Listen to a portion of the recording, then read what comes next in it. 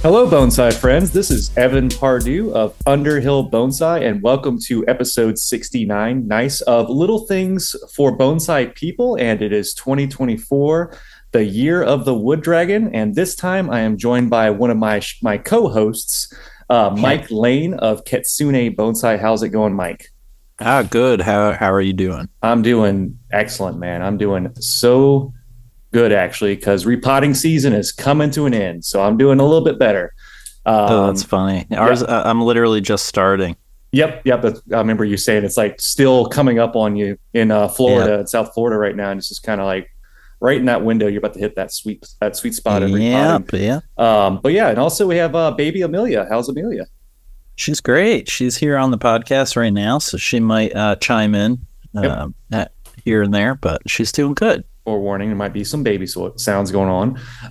But also, we have a very special guest and Bonsai Best Bud, John Stewart of JM Stewart Woodworking. How's it going, John?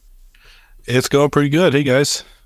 Awesome. Thanks for joining us. We have John on today because he makes bonsai stands. Apart from, I looked at his website a little bit, and I saw he also is making primarily guitars. I guess bonsai stands came second. Or maybe at the same time, I'm not sure. But we're going to talk about that, see more information about making bonsai stands and, what challenges might come with that, what aesthetics we're looking for in bonsai stands, how to match things up properly, and just see how that works. Because, we've talked to ceramicists. We got plenty of bonsai people, but we don't have any stand makers to talk to. So, yeah, John, thanks for hanging out. We're going to get to know you a little bit. We're going to talk some stands if you're cool with that.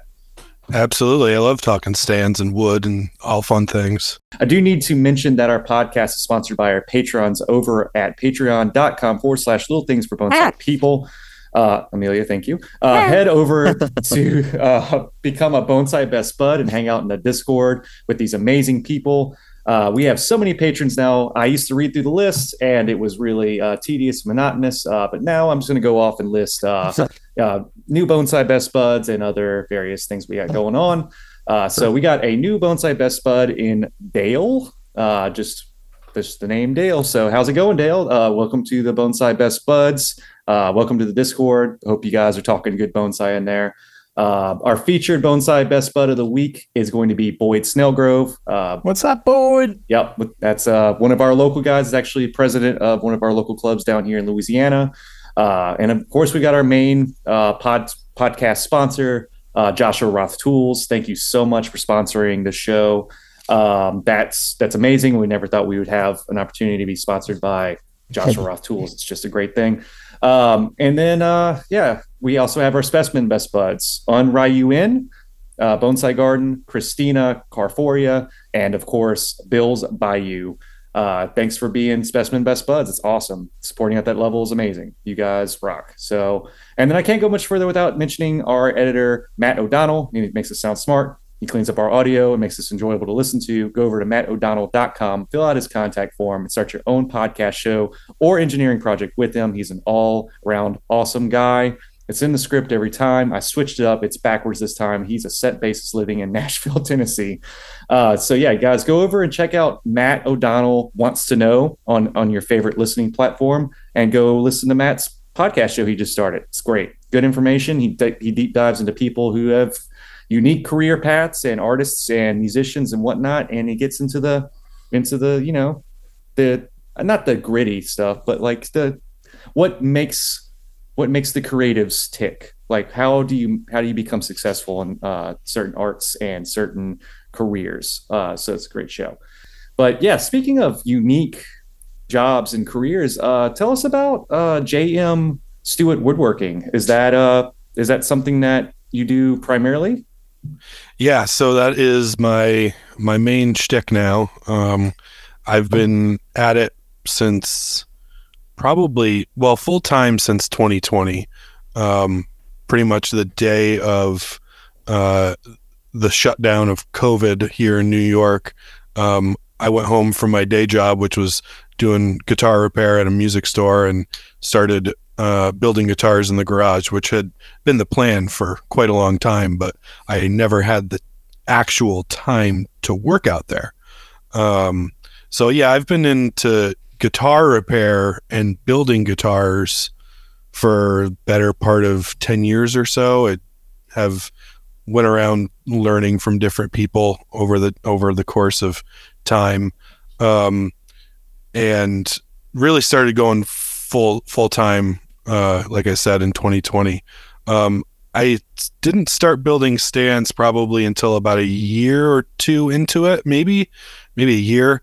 I had been sort of a flighty member of my local bonsai club who was run is not the word I'm looking for, but at least advised by their club matriarch, Pauline Muth.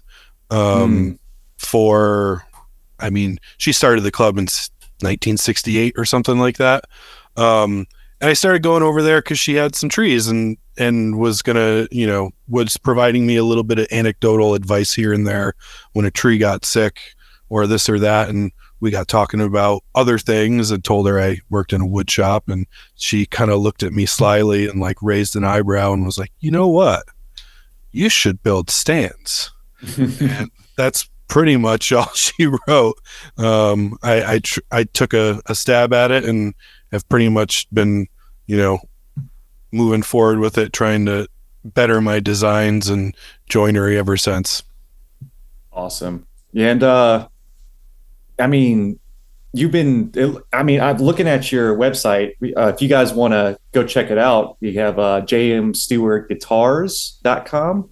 Yep. And so that's kind of where, is that where you are primarily working in? Is you're just making guitars predominantly? And is that kind of I think I would like to be doing more guitar building and more stand building.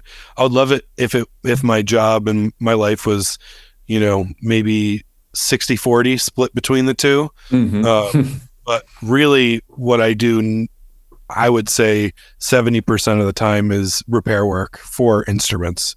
Because it's just what makes money. And it's, I can take something in and push it out in, a day or so and have gas and food paid for the week, you know? Of course. Where stand building, at least how I've been approaching it, is a much more, it's a much longer process because I build so much more of them in one shot. I will basically, since the middle of January, I've been telling people no more guitar repairs, no more of that, because I'm just going to be building stands until I have a vending opportunity I'm doing at the Mid-Atlantic Bonsai Society Spring Fest in April.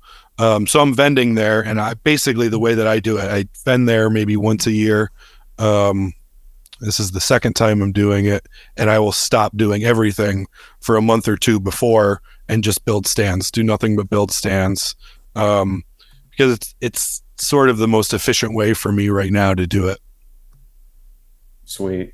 Here's a quick Yeah, go ahead, Mike. Sorry. Yeah. This is like totally not bonsai related, totally a bit personal. But do you like repair electric guitars as well, or just acoustic? Yeah. Pretty much any fretted instrument, to pretty much any degree of needing repair, I can at this point manage it. You could bring me a guitar that's splinters and I'd probably be able to put it back together. Oh, that's amazing. My father is for the listeners who don't know, my father's like a huge guitar collector. Spent his life, collecting different guitars, various Les Pauls, Paul Reed Smiths, things like that. Sure. And had a really cool collection. And then unfortunately the hurricane, Ian, a couple of years ago, destroyed their house and kind of got all of his guitars. And there's one guitar in particular, an old Les Paul that, I would love to kind of get with you in private and talk. Yeah, exactly. Yeah. Sure. Yeah. Like I said, pretty much anything at this point, if it's worth fixing, I can take the time and figure, if I don't know how to do it, I know that I can figure out how to do it well. So. Right.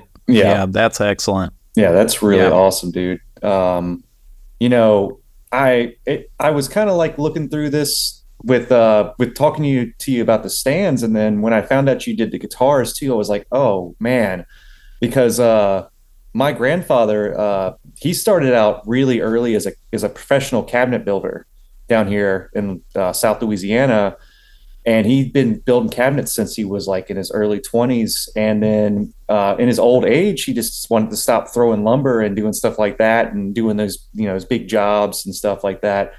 And then he's just turned to like actually like he makes his guitars in his shop as well. um, Oh, and cool. I'm familiar with the process, and I've seen him make a handful of different designs. And my grandfather is one of those kind of guys where he doesn't like to make the same thing twice. So he's made all different shapes and forms, and I mean he's even made like banjos and ukuleles and all kinds of other stringed instruments, like combinations. He's made my mom up. It's a I don't even know what you call it, like a banjolini or whatever. It's a ukulele that is a banjo. You know, like, That's hilarious. he's played around with it. Yeah. So Oh yeah, there's so many of those. Like there's the manjo, the mandolin banjo. yeah. It's an awful sounding instrument. I was but about to say, like that many tiny tinny strings against that drum head, I can imagine. Oh yeah. Yeah, and in 8th grade, my father and I had to do a science project where we had to make a musical instrument, and my dad found out about it and decided that we were going to make an electric guitar. Fun. And so we actually just used like a piece of pine, you know, like that you get from Home Depot. But he had like old humbucker pickup and a bridge and some frets and stuff like that. And we like scrolled out a Fender Stratocaster neck for it, like headstock and everything. And I bring this thing to school and I plug it in and it actually works. And she did not give me a good grade because she said she knew that I didn't do it on my own. Oh. So, yeah. My dad he like over-engineered that thing. Yeah.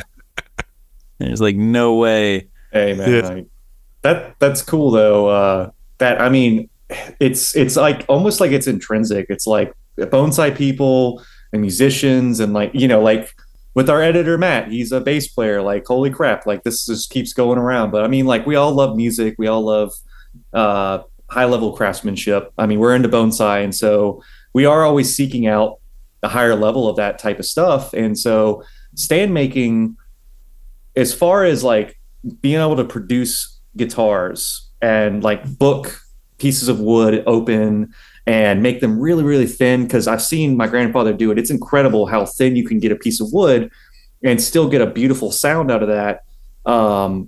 And I can just imagine like that can translate over to creating bonsai stands, because we do need to work with thin pieces of wood that are yet durable enough to hold. But then like I can see with some of the stuff you've done with your legs and then I'm bad with the terminologies, but the, you know, the decorative pieces that go between, how fine and how thin you've gotten those pieces, and they look stable, and they will present at that, you know, at that high end level that we're looking for bonsai display.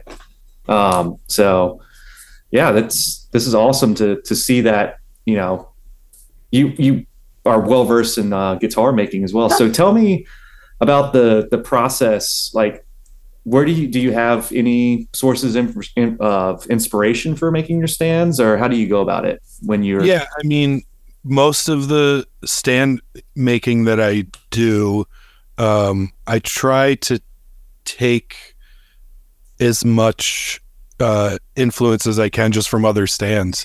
So I'm constantly flipping through, you know, photos that people post of the, you know, the trophy that just happened in Belgium, and Kokofu books and the national books and all that. And I'll just flip through them. You know, when I first get them, I'll flip through them and look at the trees and look at the whole display. But, you know, I constantly go back through those things and am looking at the stand specifically and just trying to like visualize in my head these like proportions, because it's really hard to go out there and find like somebody saying like, oh, you need to make a bonsai stand that's X wide by X deep by X tall. Mm-hmm. That stuff's really hard to find. I just put together one of the, I guess they're called Fuji stands, the big box stands, that you'd have the 5 trees on with your like accent off to the side, the big racks. Oh yeah, the show-in racks like that this we were one talking about behind earlier. me. Yeah, exactly. So I found that actually, I don't know if you guys know John Romano. He works at New England Bonsai Gardens. He posted this infographic that was all just like hand doodled a couple weeks ago that had all of these different styles of shohin stand and names below them. And I was like, oh, now I know what this is called. I had always called it like a rack or a box stand or whatnot. But I just put one of those together, and finding the dimensions for how tall and how like just the overall dimensions, and then how big the shelves inside and how you divide that space. There's nothing out there that tells you it. So it's basically just looking at photos and trying to figure out what I can from what people have been using in displays. Mm-hmm. Trying to a lot of the guitar stuff in my mind doesn't really translate super easy to the stand making, because the stand making is a lot of joinery, where with the guitar building there's really almost no joinery. There's a lot of pieces of wood that are glued together in specific ways and very tight dimensions, and things are very precise. But making a simple mortise and tenon joint for a leg to stick into the top of a guitar, or excuse me, a stand top, just a simple piece of joinery like that. It's been an adventure figuring that kind of stuff out. Yeah. And are you using traditional Japanese joints, or are you kind of using more like Western joints and making more like a Japanese kind of themed stand?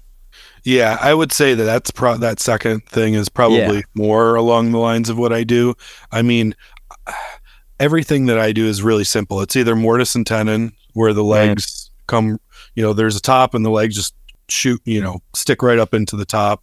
Yeah. Or I will do some like triple miter stuff here and there, right, which has got some more intricate kind of hidden bits inside to like help register it and keep everything straight and square.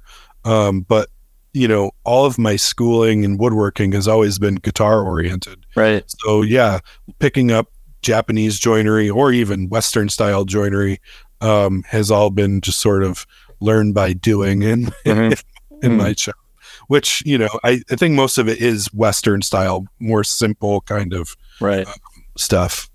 I've always been like kind of obsessed with woodworking. I'm not a good woodworker. Like, I've always loved the idea of learning joinery, especially Japanese joinery, and just don't even know where to start. Like the chisels alone, to really like carve out some of those joints that you see are insane.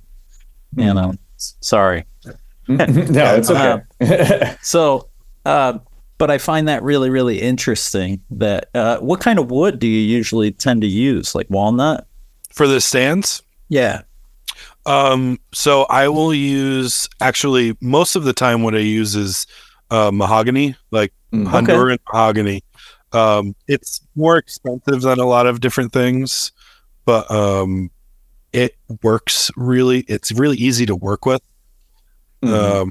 Carves really nice and just is nice to work with. Where I also made stands out of walnut and maple and cherry and all the standards that are out there.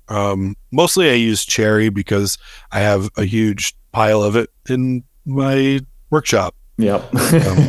But I had a tree fall down in my neighbor's house back in probably spring of 2020, late spring. But basically we took that tree and had it milled up, and I've been using it for stands and all sorts of things pretty much ever since. But yeah, I prefer to use mahogany just because, like I said, it's a little bit easier, and it's a little bit more uniform in its grain, and it's fairly light, light and dimensionally stable, which is that's kind of the most important thing to me. Because as much as people who use guitars don't know that, or don't think that they're wooden instruments and need to be cared for, people who have bonsai stands very, very infrequently know how to care for wooden items. And I would rather my stands be as, stable in the future, regardless of the environment they go to. So that's why I kind of lean towards mahogany. Yeah, the thing where you said, oh, and by the way, for our listeners, Mike, Amelia was getting a little fussy, so he had to step away. So just in case you were wondering where he went. But yeah, as far as the having access to all the cherry wood, like you said, it was just kind of available because your neighbor's tree had fell. And that's kind of funny too, because like whenever I had asked my grandfather to go in and to produce some stands for when I went to the national show the first time, he just had, he had some nice pieces of wood laying around, but he made stuff out of, like you said, like mahogany he had just laying around. And then he would have, like, for trade, he would find some stuff around from other woodworkers and stuff, just pieces of black walnut and stuff. He just, whatever's available is kind of the gist of it, Yeah, well, I like walnut. Walnut's really fun to use. If somebody asks me to, but because it's pretty expensive if I have to go out and buy it. There's a spot. I had a conversation with Dave Niddle, who I take a lot of inspiration from in my stands. He's over in Vermont, and I drove out to his shop once to buy some trees, because he actually used to, him and his wife would, hike and collect trees a lot too. And he told me about this place in Maine called Rare Woods, and that's where he gets all of his stuff. And I really want to take a trip out there and get some really nice, rosewood or something like that, some really nice material. I just haven't taken the time to get really special stuff yet. Yeah, because we have to be selective on the wood that we use for stands, because we don't want anything that's, I don't know. I don't want to say, you can see whenever something is kind of feels a little cheaper, or the grain doesn't really look quite right, or lots of knotty looking pieces on your pieces that you would select. You wouldn't use that for a bonsai stand, unless you were trying to do something a little bit more live edge, a little bit more rustic, which I've seen. What's that other stand maker? His name. He does a lot of live edges. Is it Austin? Yeah. I've seen some of his stuff in person, like at the national show and other conventions that I've been to, and they're crazy. They're really well, like we were talking about joinery and stuff that you really can't see how it's put together. And that's kind of like that next level that we're looking for, is like, you want to kind of, the tree is just as like unbelievable as the stand should feel the same, Sure. So yeah, it's really cool. But I know, like materials is pretty costly, especially in the woodworking world, I'm sure. So, like, I guess if somebody really wants you to make it that stand out of a very particular wood to match their tree that they have in mind, like, is that something you have to consider? Yeah, and the hardest thing to consider is actually probably the waste in wood that occurs as you're building. Most of this material you get is either kiln dried or air dried down to particular moisture percentages.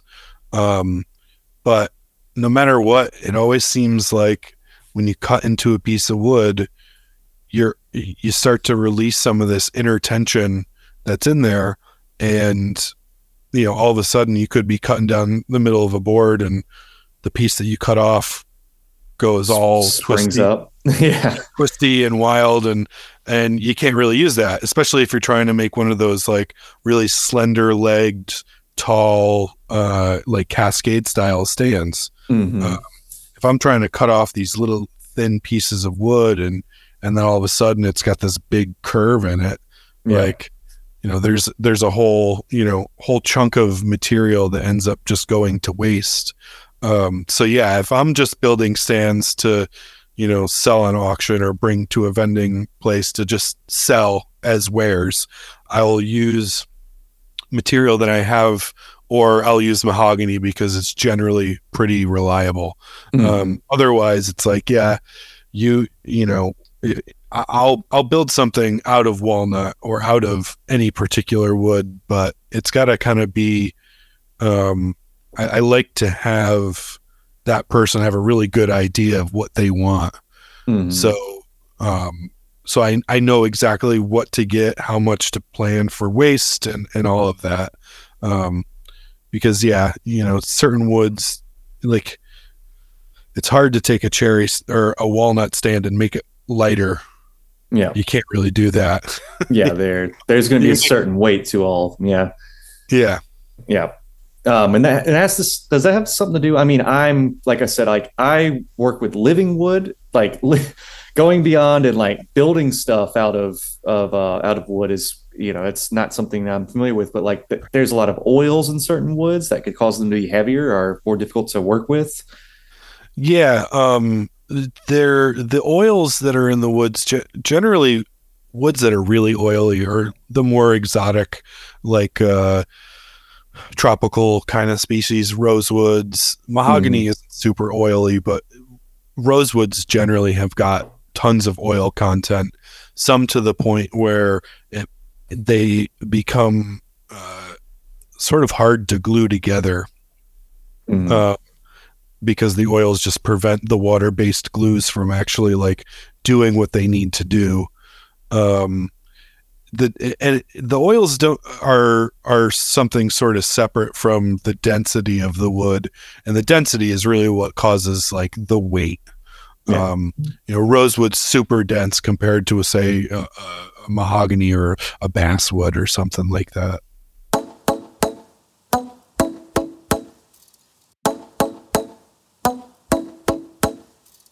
Hey everyone, this is John Eads, founder of Left Coast Bonsai and proud supporter of the Little Things for Bonsai People podcast.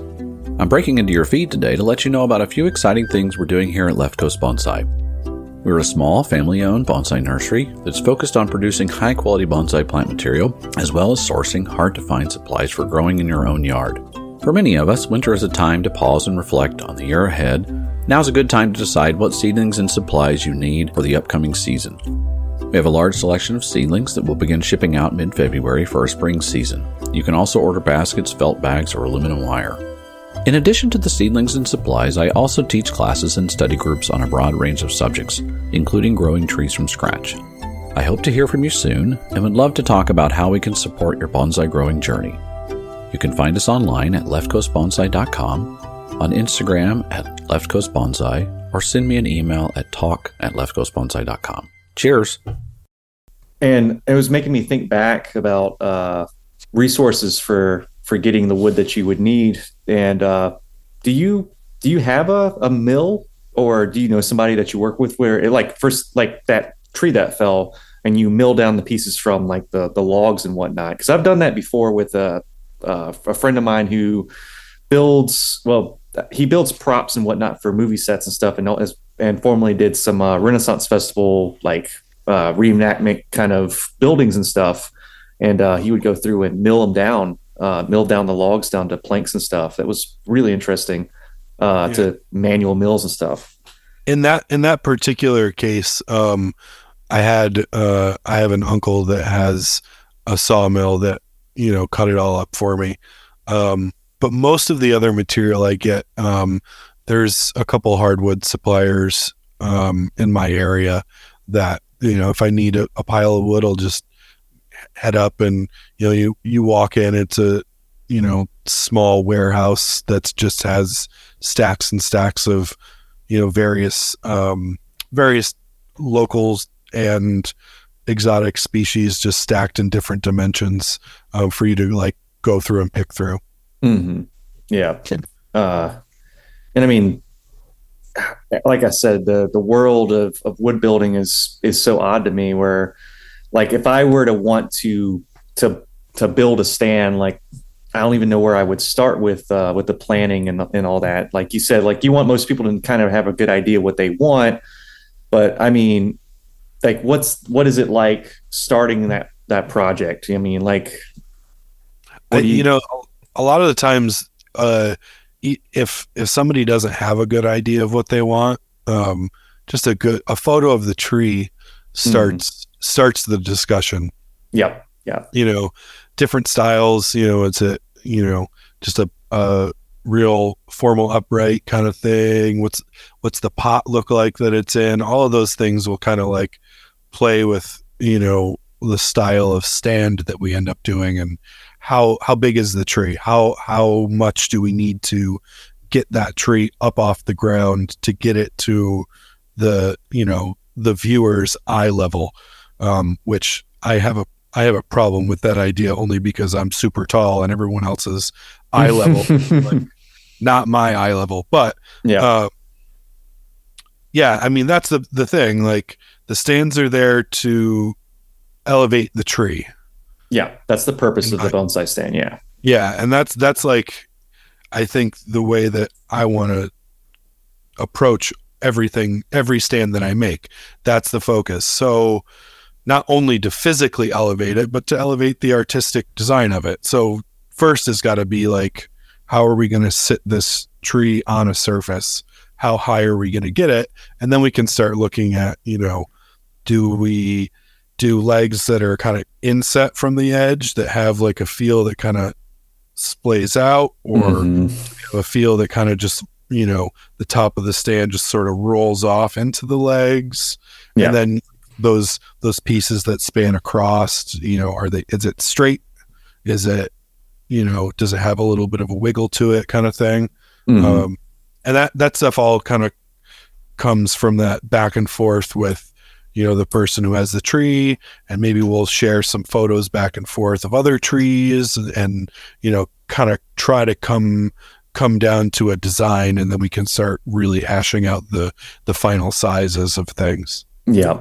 And I think one of the other things I would worry about in choosing the height of the stand, because I don't know what the display height normally is. I think a standard show in Japan would be like right around waist height on most people. Like you said, you're tall, so it differs. I'm a little bit more average height myself. I'm like 5'10".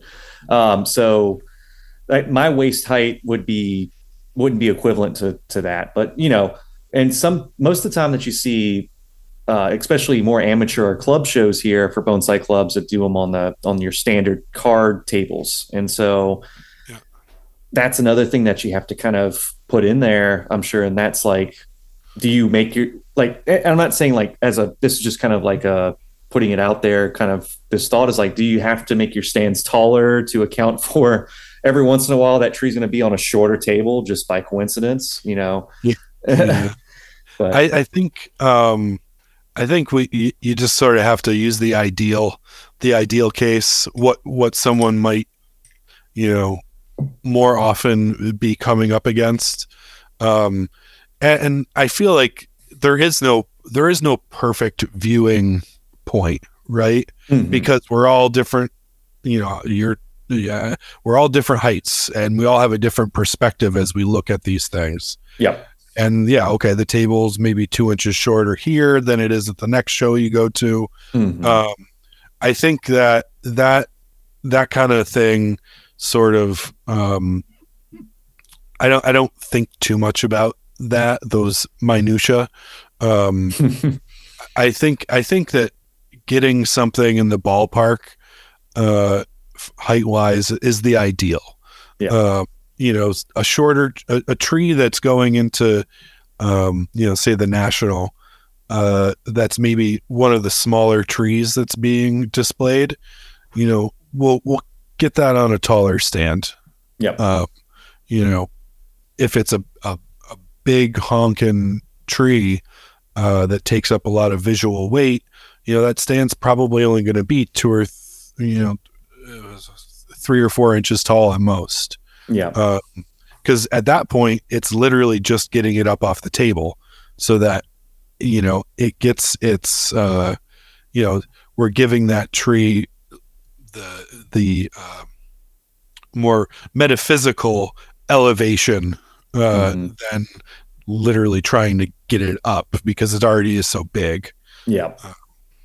So, and then that's kind of, the idea of like Jita too, like, it's just sort of something that is not just the table. Mm-hmm. Yeah, because in bonsai display, like proper, like we're doing this 100%, like every single potted thing or stone like suiseki or kusamono, whatever, needs its own individual stand, even if it exists on a, like we were saying, like a box stand, like for shohin. Everything needs its own stand, which is something that a lot of people don't think about when they get into especially multiple tree displays, like for doing like a 3-point display with the scroll and everything. That's great. But then I've seen people where they'll like elegantly show like a smaller, like a kifu next to your extra large, like a chuhin next to your kifu. I mean, like and those trees need stands of their own at varying heights, varying different characteristics, either feminine or masculine, depending on which tree is giving you. And yeah, it's just you kind of have to equate into how many stands are necessary. Do you need as many stands as you have pots and trees? Oh yeah, yeah. It gets kind of crazy conceptualizing that.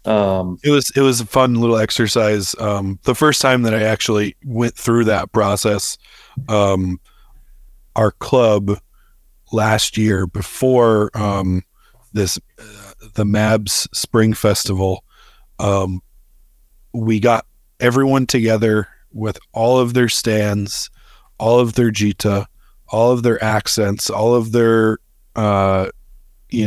little figures, all of their trees that they want to display, and we set up displays in a tokonoma, and like basically just a rough space, right, for mocking them out. And yeah, like figuring out all of every tree, like stand on stand on stand, like, and especially when you're doing the showing displays, and by the rules, quote unquote, every one of those small stands should be a little bit different than the others. Same thing with the pots. You don't want to have 2 bright blue pots in a big shohin display, just like you don't want to have 2 rounded small stands in that same display. Everything's got to be different, so yeah, you end up having more stands than you have trees, and more pots than you have trees. Yep. And I think that's another thing that because our show is, of course, always been aimed at the beginner, but like there is like varying degrees of beginner to, like, are you a beginner as in like you just planted your first bonsai in your training pot, or are you a beginner as like you're just now starting to gather up materials and all your stuff that you need to go to a formal display or a higher level with your trees? And so that's like one of the unfortunate things with bonsai stands is that I can remember who I was talking to about this last time. I was talking about getting stands ready for a show, but like it's usually like you start with your tree, and that's the base of this whole thing of this is what bonsai is. It's the tree. And so you have to make that step from, all right, I've got my tree, I've got it growing healthy, I'm getting design going, and now I need a nice pot to put my tree in. And so the pot is always like, that's the next step. And that's a lot of things that makes the image. But how many people go from, all right, nice tree, nice stand, it's time to put on a display. And like, that's where, like, in my opinion, and from what I've seen, it's my opinion is based off of like here in Louisiana, there's just not a lot of people doing this. There's not a lot of people building stands. So that next step is always daunting because it's so hard to find, stand makers. And I know that like a lot of people are taking that up and, building stands and producing more stuff for people to be able to actually see, put their hands on and purchase. But I know it's the least likely thing in the bonsai line going down the line that will be purchased first is what I'm kind of going at there. Yeah. So, but I mean, like for you're producing guitars and there, you see that need that there's like, it really is niche. Like how many other stand makers, I mean, a good bit from doing some research, but when you initially started out, how many stand makers were you aware of in your area, Oh yeah. I mean, in my area for, in my club's access, there's nobody else and you're right. Like it's the last thing that people go for, first thing is a tree and maybe get to a point where, cause we all kill trees. That's sort of like the badge of honor that we all wear. Once you've killed enough to have one that you really like and it's healthy and you've moved to that stage of like, okay, cool. Like I love this tree and I want to get it a nice pot. That's the first step beyond the tree. Yep. And then, the stand is like way down the line. Mm-hmm. I mean, that's why I started doing it. Cause I knew that there weren't many people out there. And, I had, like I said, I had Pauline, in my ear, just, there needs to be more stand makers. You need to, you should really try building some stands. And what an amazing person to like come to you and tell you that. I mean, when you would hear her say that, I'm sure you're like, okay, if she's telling me this, she was a super sweet lady and one of the first stands that I built and actually was like kind of proud of. Awesome. Put on one of the auction sites on Facebook and she snagged it before. I mean, it wasn't up 15 minutes before she bought it. So yeah, and she was always super supportive and the club members that I'm, in the club with have all been very supportive of what I've been doing. And it's, like you said, there's not many people out there that do it. And just to have some alternatives is it definitely supports my habit of not wanting to work for anybody else. So yeah, I know. Right. That's where we get to, you get that taste of, like stepping into your shop and working on your own schedule. And you're like, what else is there out there? What other niches? Because like, there's a lot of work in that. You're really, like you said, like repairing guitars. Like, I mean, I'm like down here where I'm at, there was a violin repair shop in our downtown area. And that was the only place that you could get that done at. And then like a friend of mine plays accordion and he has to go to a guy in Florida to go get his accordion repaired. It's like, where do you go now? But like, there's so many guitars and like out in the ethos, like people, that's one of the more common instruments you see. So I'm sure there's always a fair amount of work to do with that kind of stuff too. So yeah, it sounds awesome to be like, yeah, I would love to never have to really work for somebody, but then also you're making stands and it kind of feeds into this, like, I mean, I've done this thing where like I've made some trees, like I've either grown them or I've collected them from, Yamadori hunting out here in Louisiana and growing them out. And then you see somebody have that tree and I'm like, that's awesome. Like that's a really gratifying feeling. I can only imagine how it feels if you were to, and have you had stands go to show? Like, I'm sure that feeling is much more, that's an intense feeling to see your stand used. Right. Yeah. I had a couple stands in the National this past year. Awesome. And it was super. It was definitely a big honor to have been chosen by, this customer to have my stands in there. So yeah, it feels great to have, have that stuff happen, and just see your the fruits of your labor out there in the world, doing what you intended them to do. Yeah. I guess I see myself more, rather than like a finished product maker. I see myself more as like a tool maker. I think that's kind of the way that I always saw building guitars, is, I'm building something that is certainly artistic and fine in the terms of woodworking. But really the life of the thing only begins when I finish what I'm done doing with it. Yeah.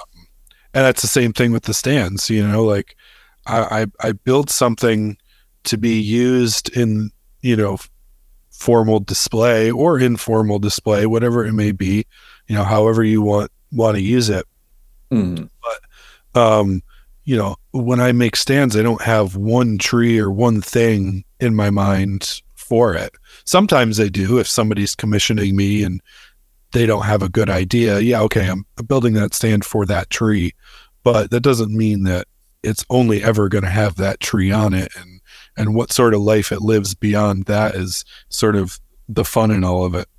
Yeah, that's a beautiful thing to say. Like you're producing these tools for people to go on and create more. Like they're producing their works with the assistance of your work, and I think that's a really awesome way to kind of think of it. And it makes maybe there was a stand that you made, and then you had to go back because something didn't work right, and then you struggle with this one stand again and had to reproduce it again or something, and just like then seeing it put to good use. And it's just like, I guess that to me would be like, oh, well, I'm glad I struggled and didn't tell the customer that, I had this thing happen to the stand or whatever, and set me back. But, I, could see that as like, oh, it's getting used the way it was intended to be used, instead of just sitting up somewhere. And even if they do sit up somewhere, and like you were saying earlier, like people taking care of wood products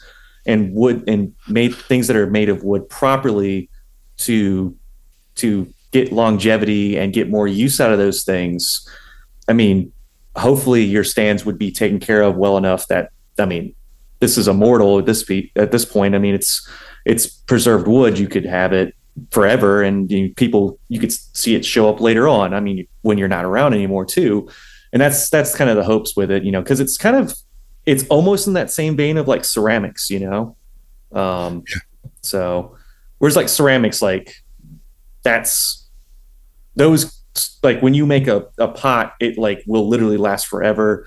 And even if it's shattered, like that part of it will be around forever. Cause there's a process that we're doing there, But,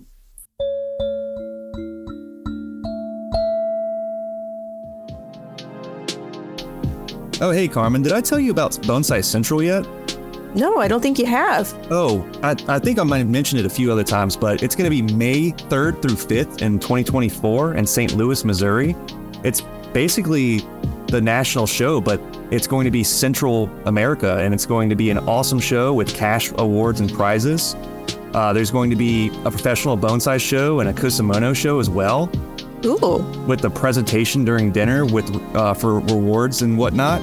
But if you want to submit a tree, I think you have to submit 2 to 4 photos, and you need a brief description of your tree and send it over to the contact form at bonsaicentral.com. That's bonsai-central.com. But I think there's going to be vendors there too. Do you know what vendors were included? Did you hear about that? Yeah, I heard that it's going to be something like 25 plus of the best vendors from around the country. So like including nurseries, potters, stand makers, tool suppliers, and all of that. But like specifically, I thought I heard that there was going to be American potters. Like, oh yeah, totally. Yeah, now Tochu Take is going to be there. Vicky Chamberlain, Eli Atkins of Waldo Street Pottery, Abel Grigsby, Roy Minari, and Byron Merrick. Sellers of imported Japanese and antique Chinese pots are going to be there too. That's amazing. I mean, there must be like a pretty good lineup for this show as far as like their headliners. There should be some really good bonsai artists. Do you have any idea who that might be? I think I might have heard about Bjorn, but there's some other ones, right? Oh yeah, Bjorn's going to be there. Tyler Sherrod as well. Maria Hagyek, Andrew Robson, Maro Stemberger, and Young Cho. Oh, I think there's going to be workshops, show walkthroughs, critiques, all that stuff. yeah, that sounds awesome. There should be somewhere to go on bonsai-central.com, and you can fill out the opportunities to do workshops with these professionals. They have really great material, I've heard. It's going to be stuff like twisted junipers and old fused maples and really awesome pieces of material for Young's Kosumono class. So I think if you guys are interested, y'all should go check out bonsai-central.com and see if you can register for the show, sign up for workshops if they're still available. But I'll definitely be there this year. Awesome. That's sweet. Yeah, thank you, Bonsai Central, for sponsoring our show. Yeah, as far as the caring for the stands and stuff, I heard you mention that earlier, but somebody was getting on to me earlier for having one of my guitars standing against the wall on its neck. And I know you probably cringe if you hear that. But what other things can we do to preserve our stands? Can you kind of explain that a little bit more? Sure. Well, just to mention the guitar, that's not the worst thing I've ever heard. So you're good. Okay. Don't worry about it. So stand care is just sort of like the same as guitar care, but it's more like just keeping in mind that if you are comfortable, your piece of wooden furniture or guitar or whatever it may be, bonsai stand, whatever, if you're comfortable, it will be comfortable. So that being said, you don't want to store your stands in an attic that's unheated and uninsulated, exposed to the outside. Down where you're at, I'm sure the humidity is crazy. Oh God, yeah. But where I'm at, and so like this was a learning experience in the guitar world that definitely translates to stands. Here in upstate New York, it'll be during the winter when we're pushing a lot of heat in our homes and it's 15 degrees outside, it'll be maybe 15-20% humidity in a home.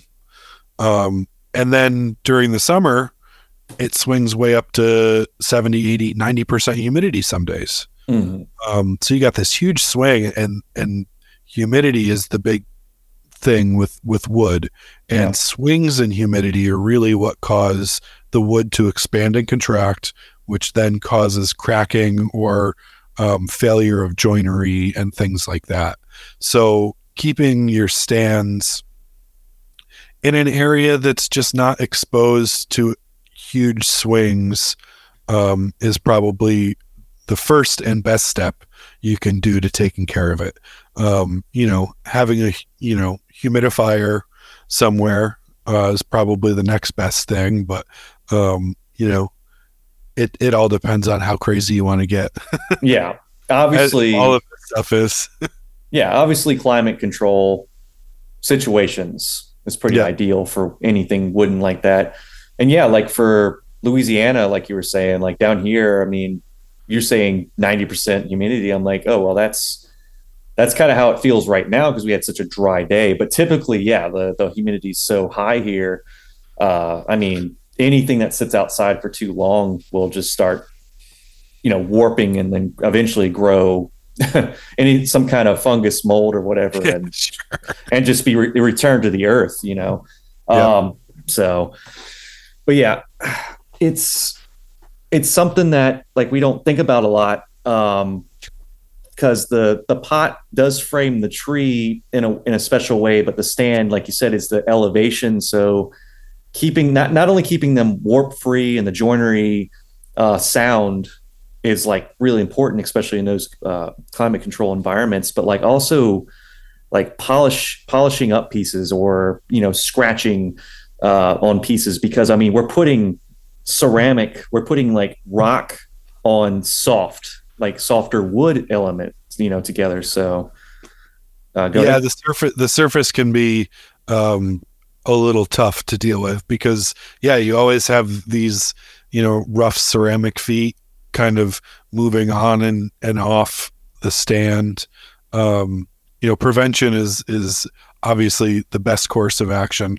But a lot of times, having a good paste wax will help alleviate some damage like that, and at least bring some luster back to a stand.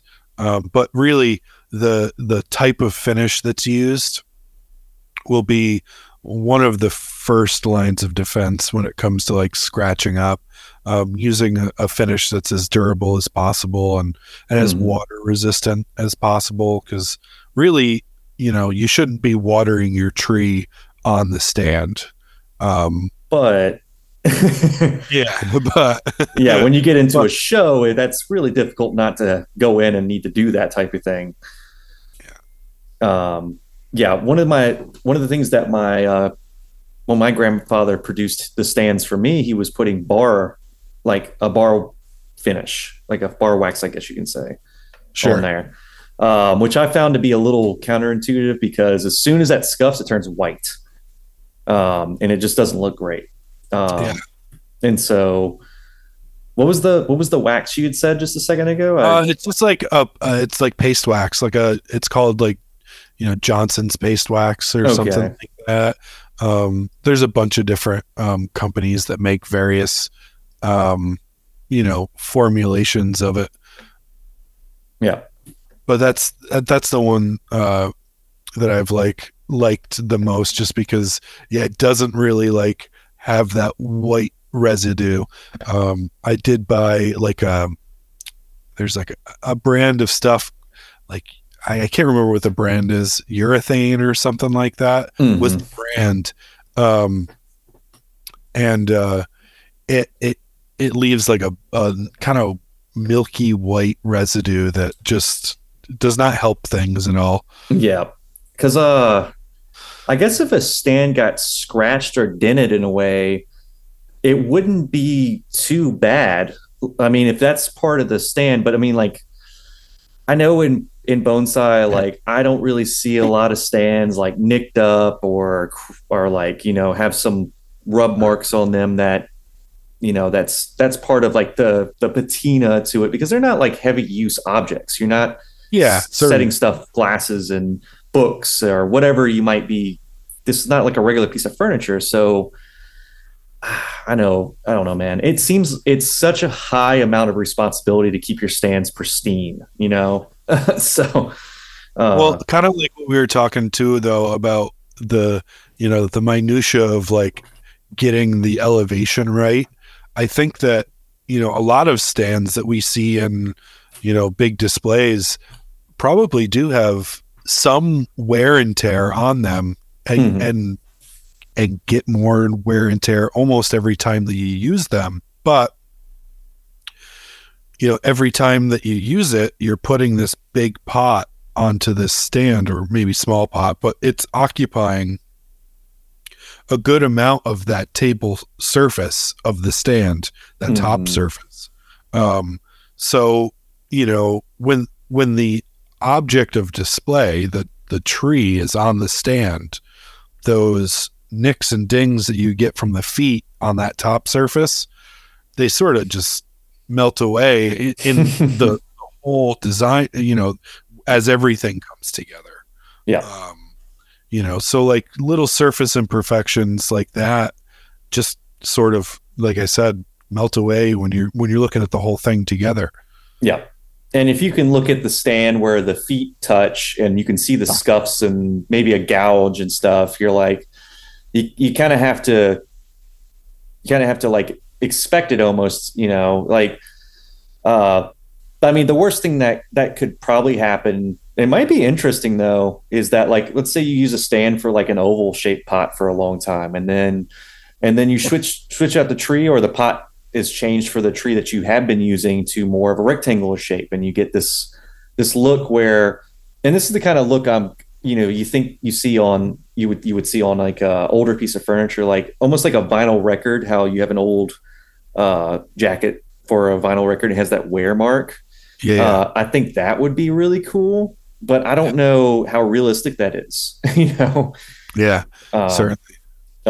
So yeah, it, like you said, it could just melt away into the design, and you're oh, this stand has a history of different trees being displayed on it, and that would be kind of cool. But I don't know if it would be cool to try to like, you're like, oh well, I want to design a stand with that in mind, so you're going to intentionally distress it and make it look like that. That would be really cool. I know I'm just kind of riffing on thoughts there. Sure. Yeah. Back to the guitar world of things, the debate between people who are really into road worn guitars, versus things that are brand new. Same thing, ripped jeans. yeah. Like there's a t-shirt place down in New Orleans they'll go to, and they'll find like old band tees, and they'll have like cigarette burns in them. And they're like a couple of decades old, and then they're like, $300, $1,000 for this Van Halen shirt. And it's like, you that's the look that they want, and it's funny.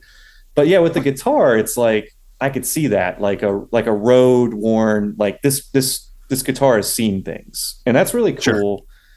And I'm sure you get a lot of pieces like that come through your shop.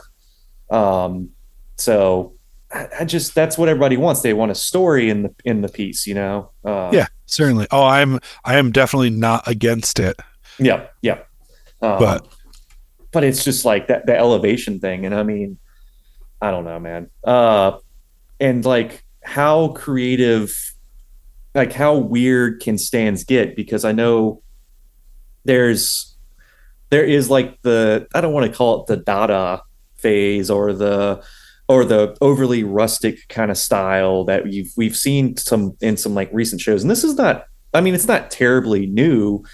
Like it's been around for a while. I think I remember seeing, live edge stands and slab pieces and experimental stands for a good like 5 or 6 years now. That's really been popping up. So it's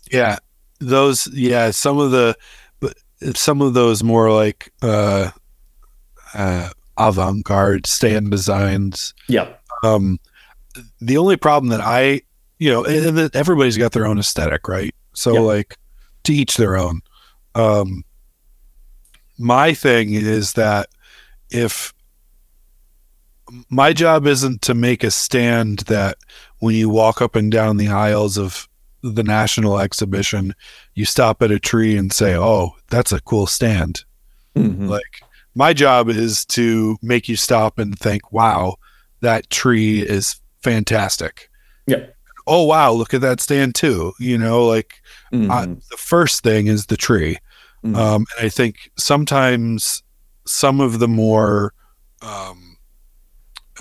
modern stand designs can get to be more eye-catching than the tree that's on top of it.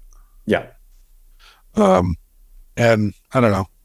I would rather have my stand fall into the beauty of the design rather than be the like focal point.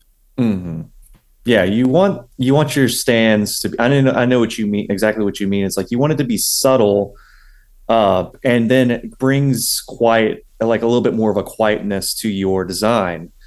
Especially if you're doing something like a formal upright or a broom style deciduous tree, or something that's a little bit more simple, like a very classical style tree. The gentler the stand, with subtle details. If the tree goes up to this point where there's a lot of things like you'll see tropical or like flowering evergreens like azaleas or something like that, for instance, or chochibai tend to be a little bit more erratic in design.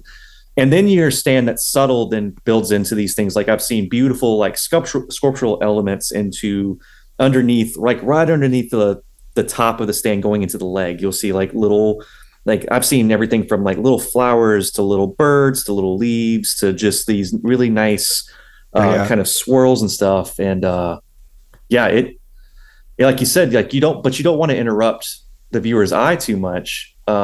Which, I mean, I guess if we're going full on like rustic, like the tree is on a stone slab or in a cupped crescent stone or something, and then then we've got like a chunk of oak wood that we found in the yard, and we cut it with a chainsaw and stuck it on there. Like Yeah. Oh yeah. Like certain things fit together. Yeah. Like I think what that reminds me of is there are a couple trees in. I have the book for the Pacific Bonsai Expo. Yeah. And I remember, I think it's the tree that Ryan Neal displayed. I don't remember exactly what tree it was, but I remember it was just there. The trunk was huge, and it was just chunky. The pot was chunky, and it was on just a slab of like 6-inch thick, who knows what material, what wood it was, but it was just, everything was hard, angular, masculine, and it all worked together. It worked beautifully. So there's definitely, I think the ethos in my mind that I try to go with a lot of different things, guitar building, stand building, is, and it's because of the way my brain works. Like, I feel like, some of us are more left-brained, some of us are more right-brained. I don't remember which one is which, but one is more like analytical and one is more just creative, right? Yeah. But like the way my brain works, I feel like I'm very even keeled in that balance, because the way that I approach my creative process with stand building, with guitar building, so on and so forth, is like, I want to build things that I've seen and I know those designs work. And once I get comfortable with that, then I can play with it.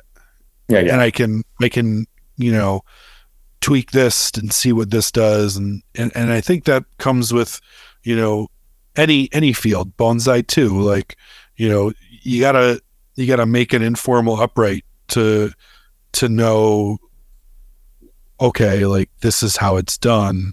And well, okay, now we're moving on to this next tree, and let me break this rule here because, I feel like it works best for the situation.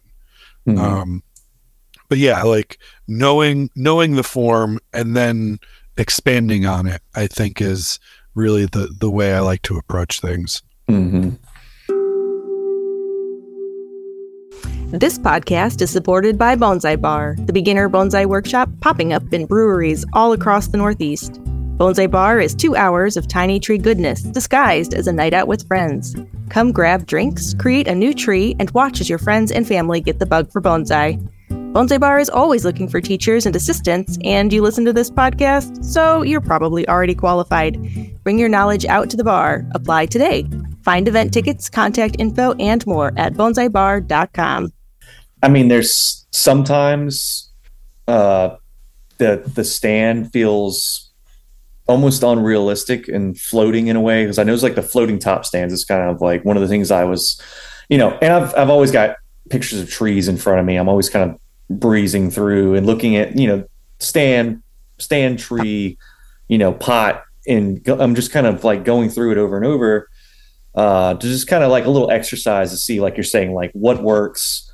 What qualities does a tree have? Did it match up to the stand very well?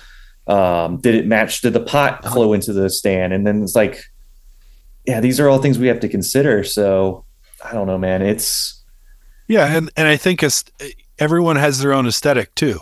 So like and that's why having like group exercises, if you have like a club or a group that you work with, why having display style exercises, even if you're not going to go out and display, but just to do it. Yeah. Just to put a tree on a stand and have one person be like, oh man, that's perfect. And then another person be like, oh, I hate that. Yeah. Oh, this is where the hard critiquing should come in. Yeah. And so it's such a fun exercise to do that kind of stuff. And a lot of people are terrified to do that kind of stuff because I think I've said this in a previous episode where I'm like, you could present your art, what you've done in various different ways, but if you present it cleanly, like I was talking about, like a art teacher I had one time where even if it was a finger painting, and then you matted it and you framed it and you put it on the wall, someone would believe you. They were like, oh, this must have been done very nicely. This is a very well done finger painting. And so it's like when you're looking at bonsai and you see it cleaned up in that event, and it shows you, oh, well, maybe somebody who was telling me that my tree, it maybe is a little one-sided or lopsided or too heavy here, because when it's on the stand, it becomes very obvious because the stand cleans this up, or maybe the stand isn't right at all. Like, those exercises are awesome. Like, I would love to have, we're Louisiana, we're kind of moving along here. We're pushing the ball up the hill with like encouraging people to do display and practice display. Like you're saying, that's awesome that you guys get together, we Y'all's Club, and do that kind of thing. Because practicing display I think is something that's really lacking in American bonsai, like bonsai culture right now. And there's obviously there's strong areas that we have, or strong places in the United States bonsai scene that's happening. So like, yeah, the New England states where you're at, I mean, you guys have a lot of people doing a lot of different things up there. And as you already have the national show happening near where you're at. How far from Rochester are you? I am, on a good day, 4.5 hours, but probably closer to about 5.5. Well, that's not terrible. I mean, yeah, it's doable. It took me 20 hours to drive there one way, Oh yeah. And I've done that trip twice, and we've got a lot more shows that are popping up. Like you were saying, you have the show you had mentioned earlier. It was, which one was that? I'm sorry. It's the Mid-Atlantic Bonsai Society Festival. Yeah. Which is that a brand new show? I don't know how long MABS has been going. It has certainly been going on for a few years. I know that I've seen photos of, MABS 2016 and okay. So it's been around for a bit. Yeah. And these shows keep popping up more and more. I keep hearing about great shows coming up. Obviously, we have like Bonsai Central happening. We talk about that a lot on the show. Yeah. And that wants to be the other elevated show as well. And then you got the Pacific Bonsai Expo. It's another elevated show. So, I mean, like, we need to practice. We need to talk to more stand makers and keep guys like you busy. So that, I mean, as we're I feel like we're breaking new ground, getting more North American species ready as specimen bonsai, ready for those display stands to finally be married to them. So, I mean, I don't know, man. Like, it's hard for me to kind of imagine where we'll be in the future here, as far as like, will the demand keep going up, or where we level out? I mean, the interest online versus what we're seeing now, because I mean, online stuff, like you said, like 2020, that kind of kicked off a lot of people's interests in bonsai and stuff too, and so it's like, where will we be? But yeah, and if somebody was to like reach out to you, what would your turnaround be? Just so people kind of have an idea of how long it takes. It depends sort of what is going on in the shop outside of the commission. Generally I try to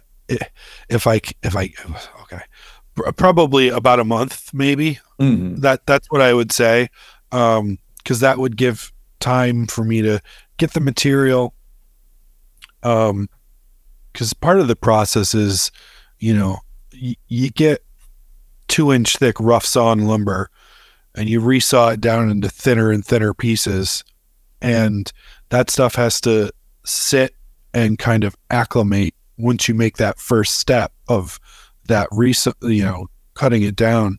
It's got to sit and acclimate to your space before you start using it. Yep, it's got to breathe. So, a month and a half, if you need something, I would, so for example, I had a woman reach out to me who displayed a tree in the National. Yep. I'm pretty sure she got a hold of me in June. Ooh, yeah, it's a little close. and I was able to, make it happen. So she had it in time to like actually see it and mock it up before the show. Yep. That's a little bit of a time crunch, but Yeah. Well, and there's other, there's, like I said, with the other things that I do in the shop, there's always other things happening. And the hardest thing is, doing a lot of the repair work that I do for guitars.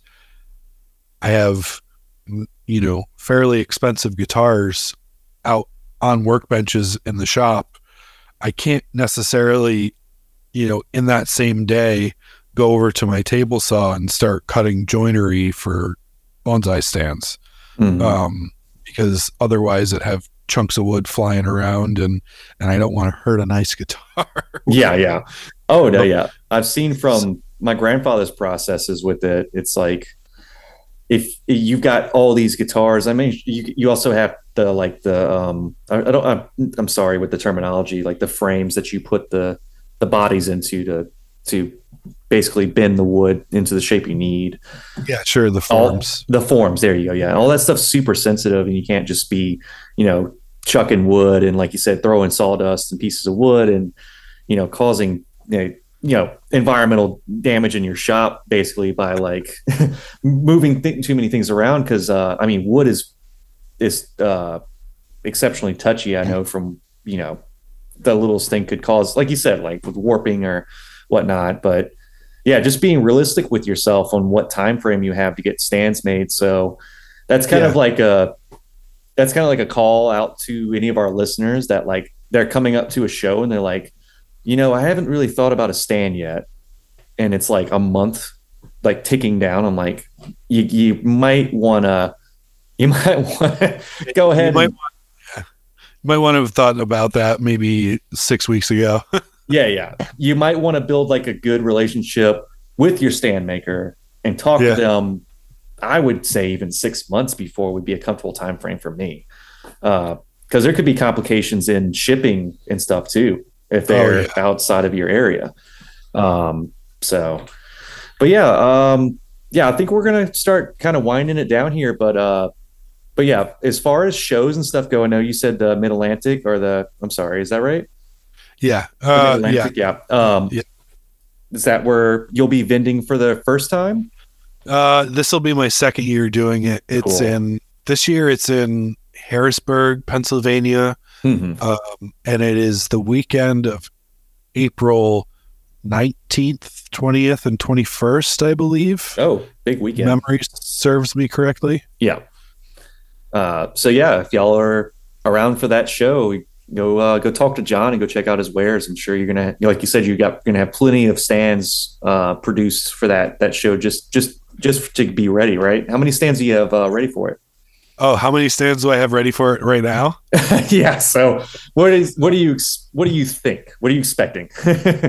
Well, as a vendor, I get 3 8-foot folding tables. Yep. And I will have them filled one way or the other.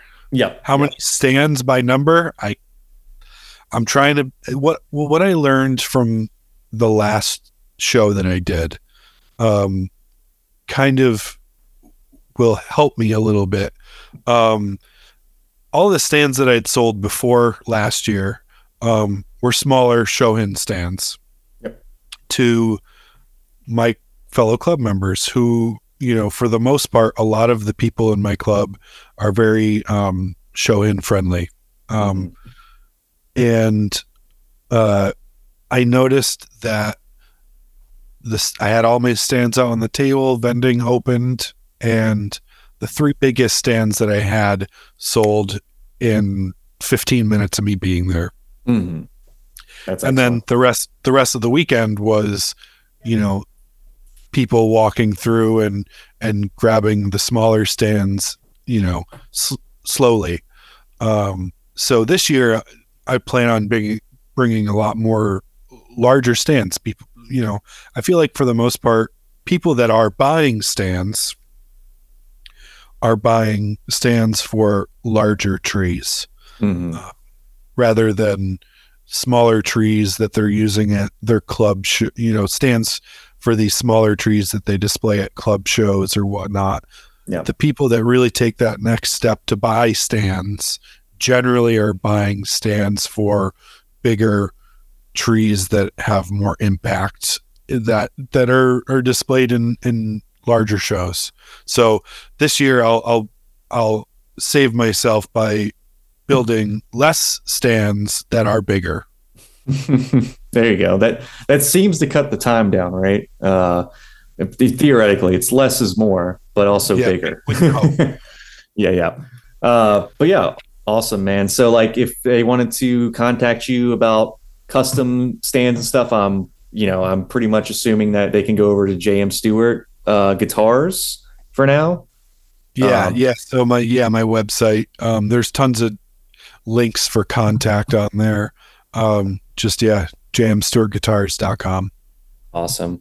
And if there's any shows coming up that you guys want stands made for, and I mean, like, I'm thinking of for myself right now, I have a local guy that he's not a woodworker like you do, like more, the intricate cuts and all that stuff for guitar making. He did work with a guitar maker at one point, but I have a guy here that I'm trying to work with to make stands, and that's a whole thing, just trying to figure that out. And so if you guys know a stand maker, you gotta show them some love, because if they're making bonsai stands, that's so niche, and we need more people doing this.